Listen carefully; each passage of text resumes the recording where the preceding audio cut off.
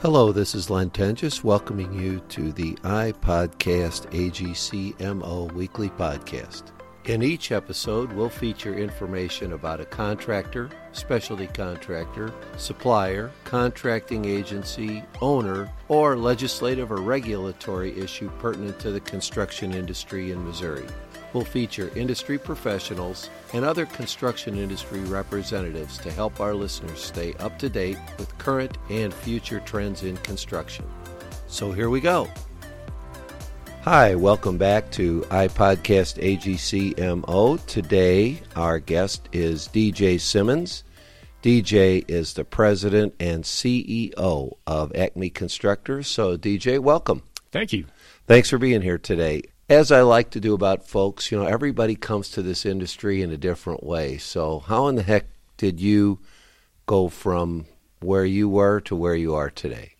I guess how I got into construction, I went to college in Rolla there at UMR when I was there, at Missouri S&T now. And really kind of the whole time going to school, I knew I didn't really want to get into design. Not that I was a super poor student, but just didn't really enjoy the classes all that much. So I knew management role was probably more where I wanted to take that engineering degree, and got my first job offer from Kiewit Construction, a big mega construction company, and went to work for them.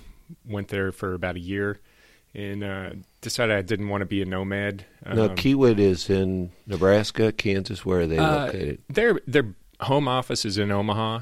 They have, probably 20-some different divisions. They're a mega contractor. And so they put you out on the road as the new kid on the block, huh? Yeah. So with them, my job was more of a safety person. That's kind of where they put a lot of their new hires. Our particular project was installing fiber optic line for level 3 communications, and the run I was on was between Chicago and Detroit. So they stationed us in Kalamazoo, Michigan. And really enjoyed it there for a little while, but I could just kind of see the writing on the wall. Growing up as a kid, we moved around a lot. My dad was in administration for real small high schools, so I graduated with 16 in my graduating class, so it was really tiny stuff, so there was always consolidation, and we would move anywhere between every 3 and 4 years, and I don't know. I didn't like it all that much. I ended up going to 3 different high schools, so I didn't really want to put my family through that. And you could see working for a big company like Kiewit, the travel was a big piece of what was staring you in the face. Oh, yeah. It was going to be, 1 to 2 years in every project, and unless you wanted to get into the estimating department there, and that would be based in Omaha or one of the division heads there, So how'd you get from there to Acme? Yeah, so it was kind of interesting. I was looking around. One of my friends was interning at a smaller general contractor, industrial contractor here in St. Louis, and got me on there. And worked there for about 4 years and really enjoyed learning, but it wasn't quite the right fit for me. So I started interviewing around quite a bit and hooked up with Tom Hager, the former owner of Acme, and actually I interviewed with him a year before I got hired. But he kept me in mind, and when a position opened up, he called me up, said, "Hey, are you still interested?" And, a couple of things about Acme that really interested me a lot, as opposed to maybe some of the other folks that I was interviewing with, was he'd already begun the employee ownership. So it's an ESOP company. Employee stock option plan is ownership plan is what ESOP stands for. So I was really intrigued by that.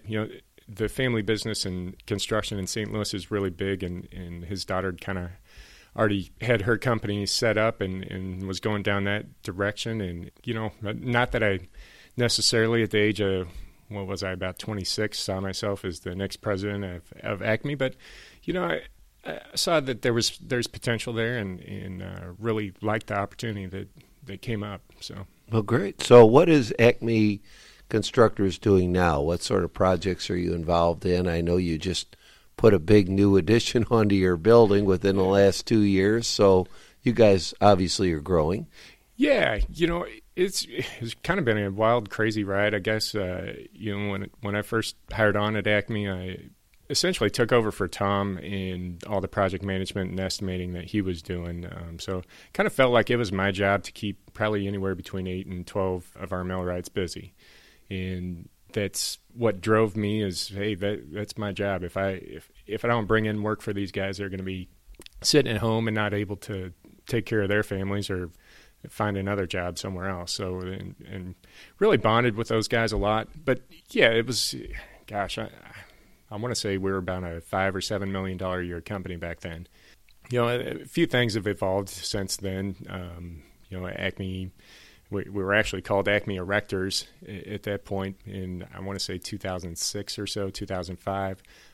Tom had started broke off Acme Erectors as a separate new company, and then Acme Erectors became Acme Constructors. I know there's a lot of confusion in the industry about that. In hindsight, looking back, gosh, I wish we'd have done something different there. But it is what it is now, and I think hopefully we're, after 13 years now, people are a little bit understanding of what all goes on in the different areas. Now, who are your clients right now? Who are you working for? Right now, Ameren's probably our biggest client at the moment. It's good to see them spending money again. I want to say it'd probably been 10 or 15 years since we'd really seen much activity. And most of what we do for Ameren is at the power generation, the coal plants. We are also getting into the solar panels. Yeah, from what I understand, talking to some of the folks at Ameren, the lifespan of the coal plants is shortening rapidly. Yeah, a lot of that depends on what's going on in Washington. Obviously, right now, there's not as big of a push for the clean energy.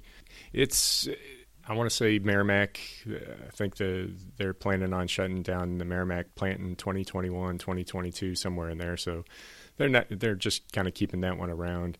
I want to say the other plants right now, which is a very tentative thing, I want to say it's around 2040 or so is when they're possibly looking at shutting those down, but you never know what the business model and what all that means. So clean energy, there's a lot of benefits there, but there's a lot of struggles that they have as far as as the wind blowing, as the sun shining, and all those kind of things. And the cool thing is technology does improve. We'll find ways to harness that energy and hopefully make it a little bit better. So you're working on your business model for Acme in response to that. Oh yeah.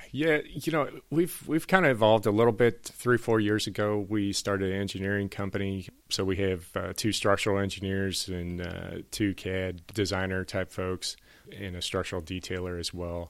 And then also on that same time frame, we bought a fabrication facility so we can be a turnkey operation. We were getting asked for that constantly. People were, inside these manufacturing facilities that we work at, they were always, hey, we'd like a platform from here to there. And I want to say during the downturn, a lot of people downsized their engineering staffs.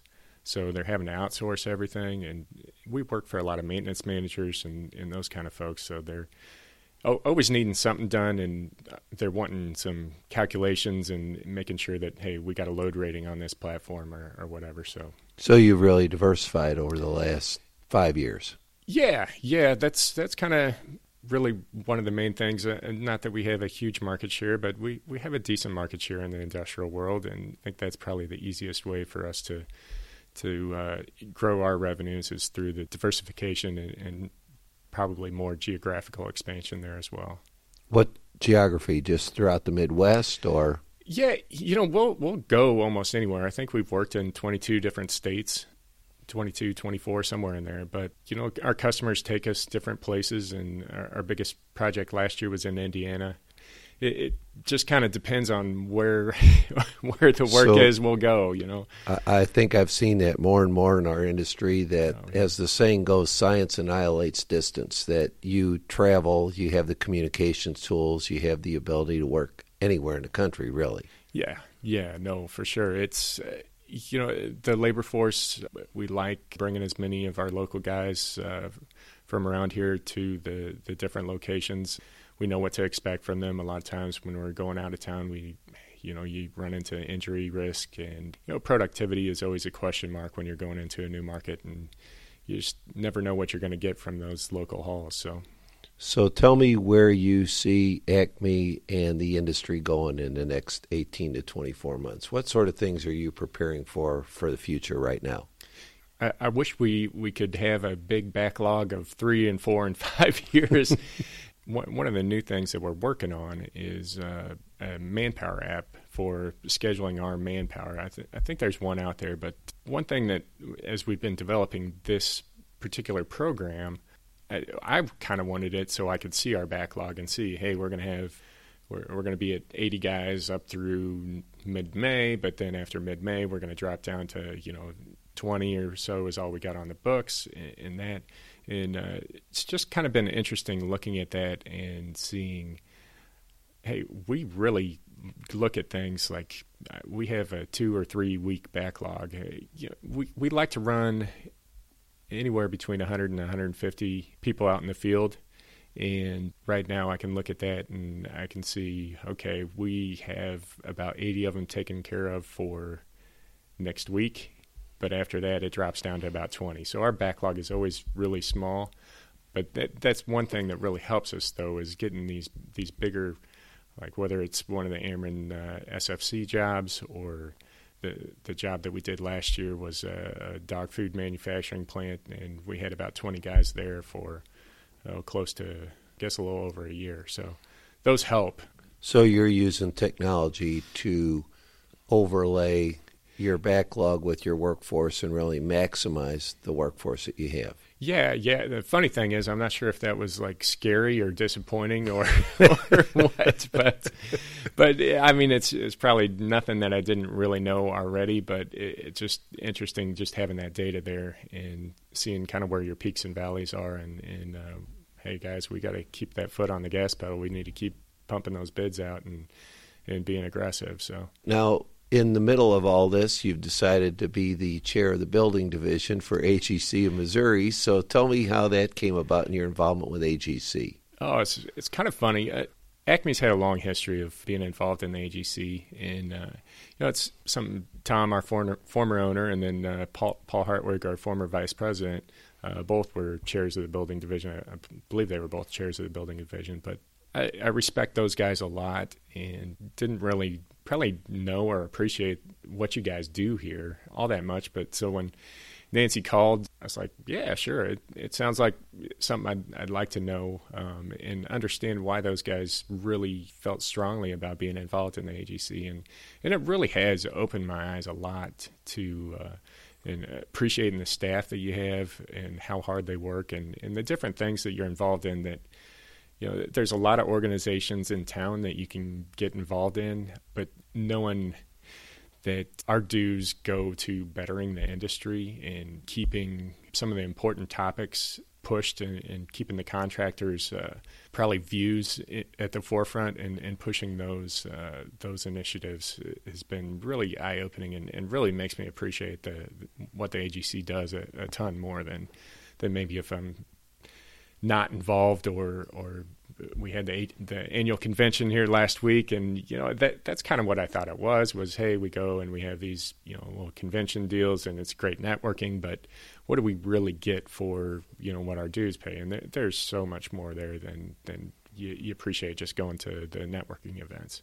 So once you got involved, you really saw the value and really knew what the whole AGC was all about. Yeah, that's exactly it. Where's the building division going in the next year or two? Any ideas? Our biggest initiative is on keeping the membership up.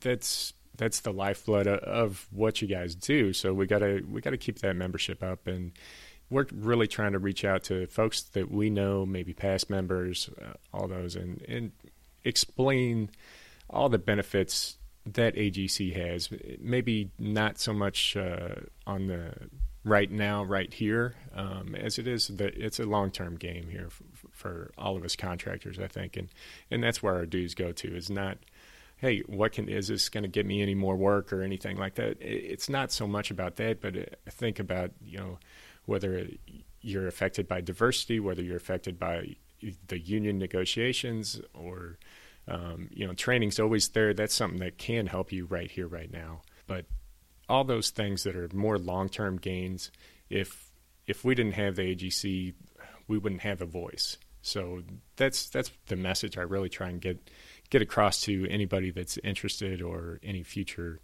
members. So. Well, hearing it from someone like yourself who was outside the industry and then thought they'd just give it a try, and then once you saw it, all of a sudden it became apparent to you, it really means a lot. Oh, no, it's great. I've really enjoyed getting to meet everyone, and for anybody that's listening that isn't involved, these people really do have a real good passion for what they do, and they want to help. And if we have any ideas, they're always willing to listen and say, yeah, I think that'd be great, and let's go about it. So as we wrap up, anything else you want to share with anybody who might be listening? I'm kind of excited about the Manpower app that we're developing. So hopefully I can get that with all the bugs worked out and everything, and I'll probably start trying to market that a little bit. But construction's a tough industry. It's payment terms are crappy, and you're always living in this constant state of stress a little bit. But it's so beneficial, and all the people that you meet are just amazing, and get to know the field guys, and all us office folk, and engineers to everything. It really makes you appreciate what everybody does, and it's just a cool industry. So stay involved and really do believe in what the AGC is doing, and try and get our membership up so we can do even more. Well, I appreciate that. I appreciate your support. Appreciate your time today, and keep building. Thanks, Len. Thanks again for listening. It's easy to subscribe to iPodcast AGCMO in the iTunes Store or on Google Play. As always, you can visit us at agcmo.org for additional downloads and information. Thank you.